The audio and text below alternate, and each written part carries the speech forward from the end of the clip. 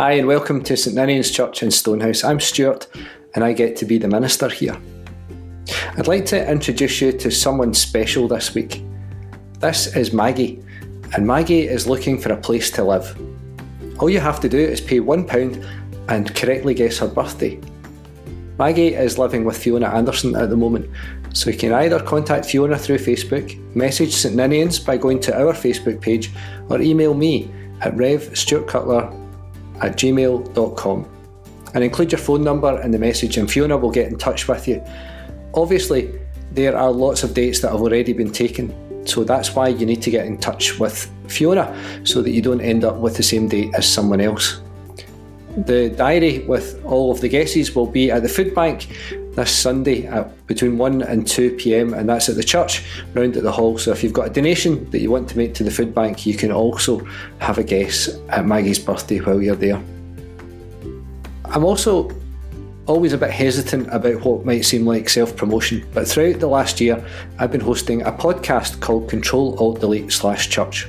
Control-Alt-Delete are the three buttons that you hold down on your computer to get the Force Quit menu to come up when the programmes stop working. I've been talking to people about church in lockdown and what that might look like as we come out the other end, and the things that have stopped working along the way. But this week though, I was able to speak to Dr. Donald McCaskill. Donald is the Chief Executive of Scottish Care. That's the umbrella organisation for most of Scotland's care providers. We were able to talk about the challenges the care sector's faced in this last year, but also about his vision for a proper care service based on dignity and human rights. It's important and inspiring stuff. I'm just there to ask the questions.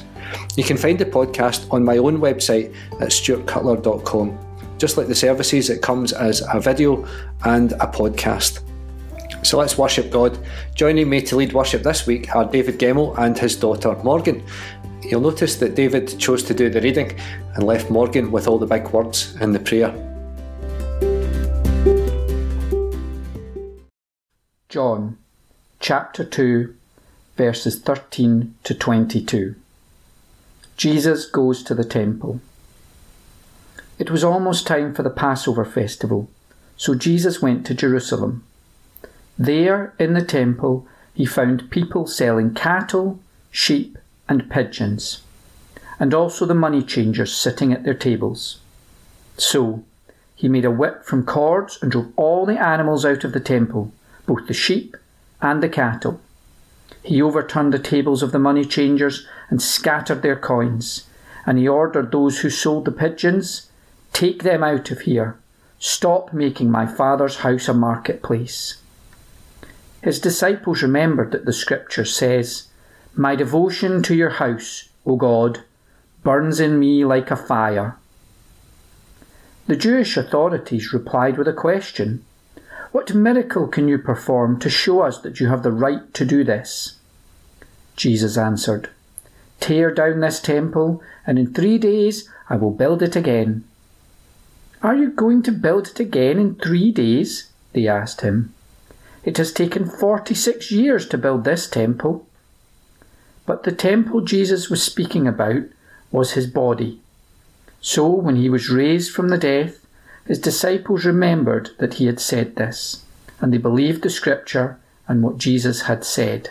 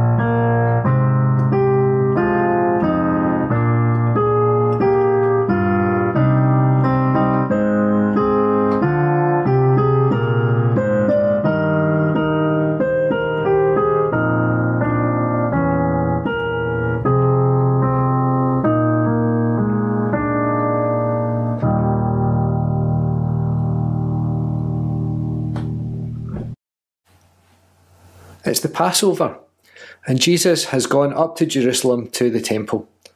And when he gets there, he's confronted by stalls and pens and cages full of lambs and pigeons and calves, all to be sold to the pilgrims for sacrifice. There are also money changers because you're not allowed to take Roman money into the temple, so it all has to be changed into local currency, for a small commission obviously. And Jesus clears them all out. But why? People are required to present a sacrifice at the temple, so what's the problem? Often this passage is explained as being about two things. The first is confrontation. Jesus is somehow setting himself up in opposition to the temple authorities. We usually read this passage in Holy Week. The other three Gospels place this story there, so it becomes one of the things that just keeps piling on the pressure as we continue towards Jesus' trial. The second thing we talk about is that Jesus is upset at what the temple's been turned into. A profit's being made from people's obligation to present that sacrifice. Those two understandings are absolutely legitimate, and I agree with them both, but I think there's also something else going on here, something even deeper. I think this is a story about identity, both Jesus' identity, but also the people of Israel's identity too. This incident happens at Passover. And Passover is a celebration of the liberation of the slaves from Egypt. It's the day when a group of slaves changed their identity. They were set free. But we know that, like many who have been imprisoned or enslaved, the idea of freedom can take a while to get used to. Not having that structure, not having someone else tell you what you can do and where you can go, well, it can all be quite overwhelming. Even if the circumstances you've been in have been pretty awful. Having to work out a new identity is hard, especially when it's just you. Imagine what it's like when it's a whole nation who have to try to come to terms with their new reality.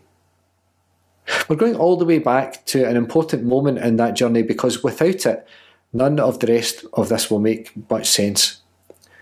So let's go back to Exodus 20, and this is what it says. God spoke, and these were his words. I am the Lord your God who brought you out of Egypt when you were slaves. Worship no God but me. Do not make for yourselves images of anything in heaven or on earth or in the water under the earth. Do not bow down to any idol or worship it, because I am the Lord your God, and I tolerate no rivals. I bring punishment on those who hate me and on their descendants down to the third and fourth generation. But I show my love to thousands of generations of those who love me and obey my laws.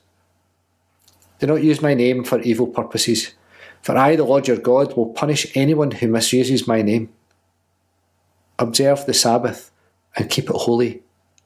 You have 6 days in which to do your work, but the seventh day is a day of rest dedicated to me.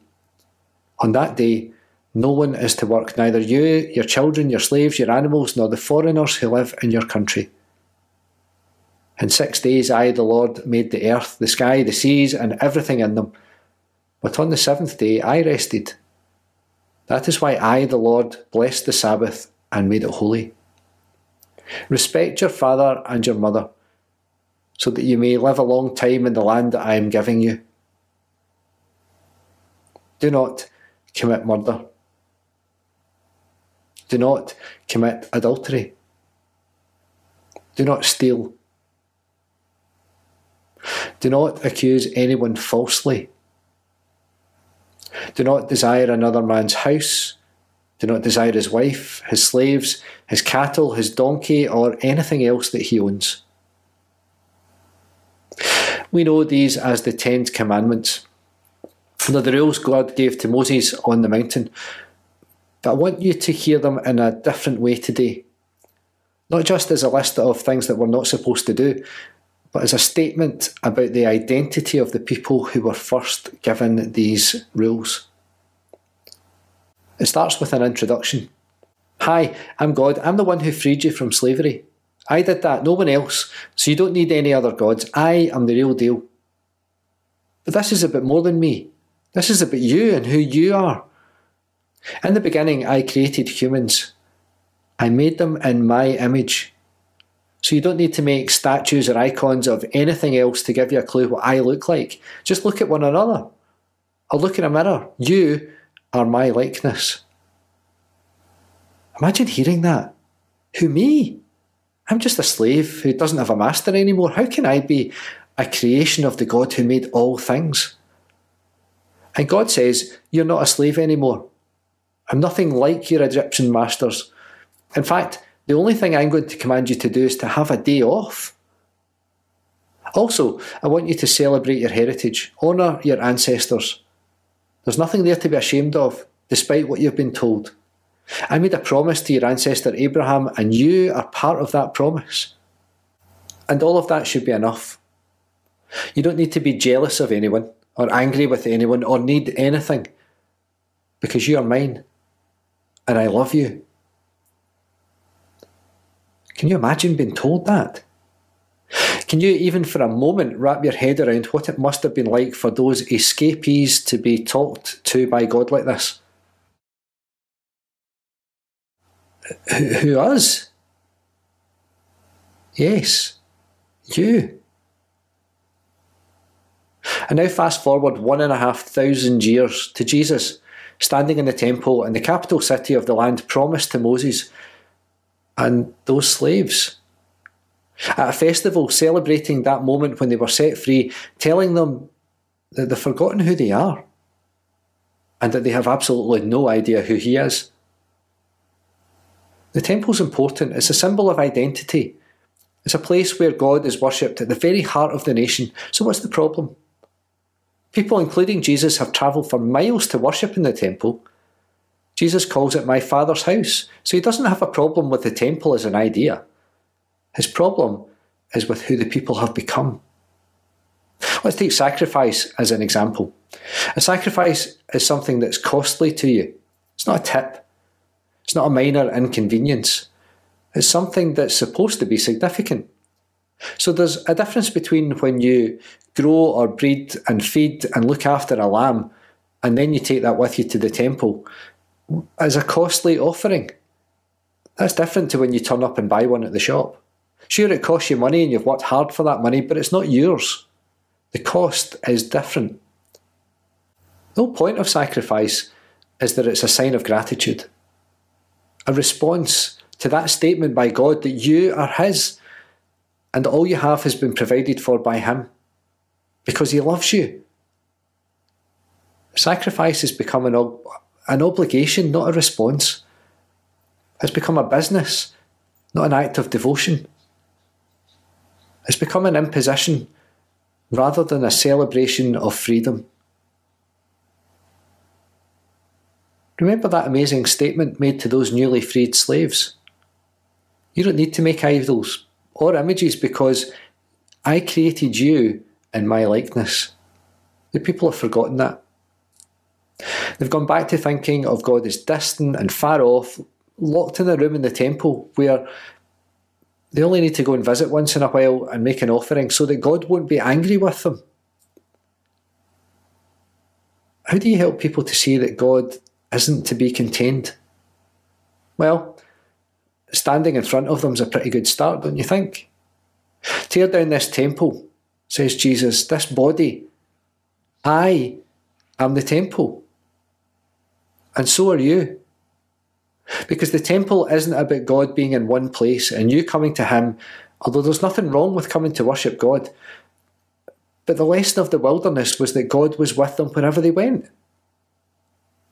And they had to relearn that lesson in the years of exile in Babylon. But they're forgotten again. This confrontation between Jesus and the temple leaders is another one of those moments when everything that people believed about themselves and about God is turned on its head. Tear down this temple, this body, this place where God is. God is there, standing among them, standing right in front of them, not locked in a room where no one can go. And so when they ask for a sign, Jesus tells them that God will show them what he's always wanted for them.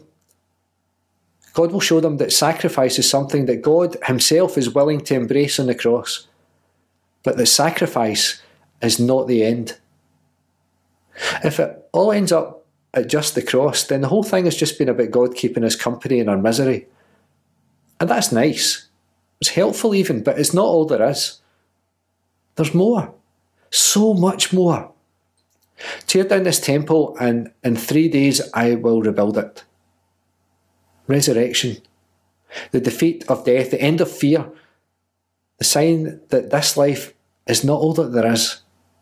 And then there's ascension. After the resurrection, when Jesus ascends up to heaven, only then is the sign complete. God's plan is for us to be united with him, because we are his, and he loves us. This is who we are. This is our identity, and we should never forget it.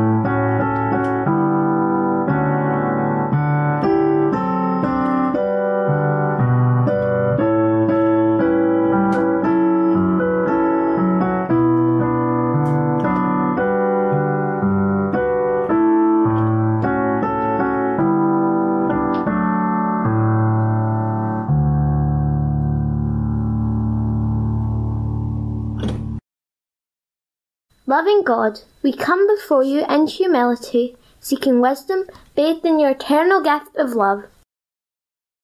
We pray for our world. This past year has brought great pain to so many people in every part of the world, alongside disease. The problems of injustice, greed and inequality continue unabated. The issues that we face seem insurmountable, but we pray for the confidence to answer the call for us not only be witnesses, but to be activists for love and justice.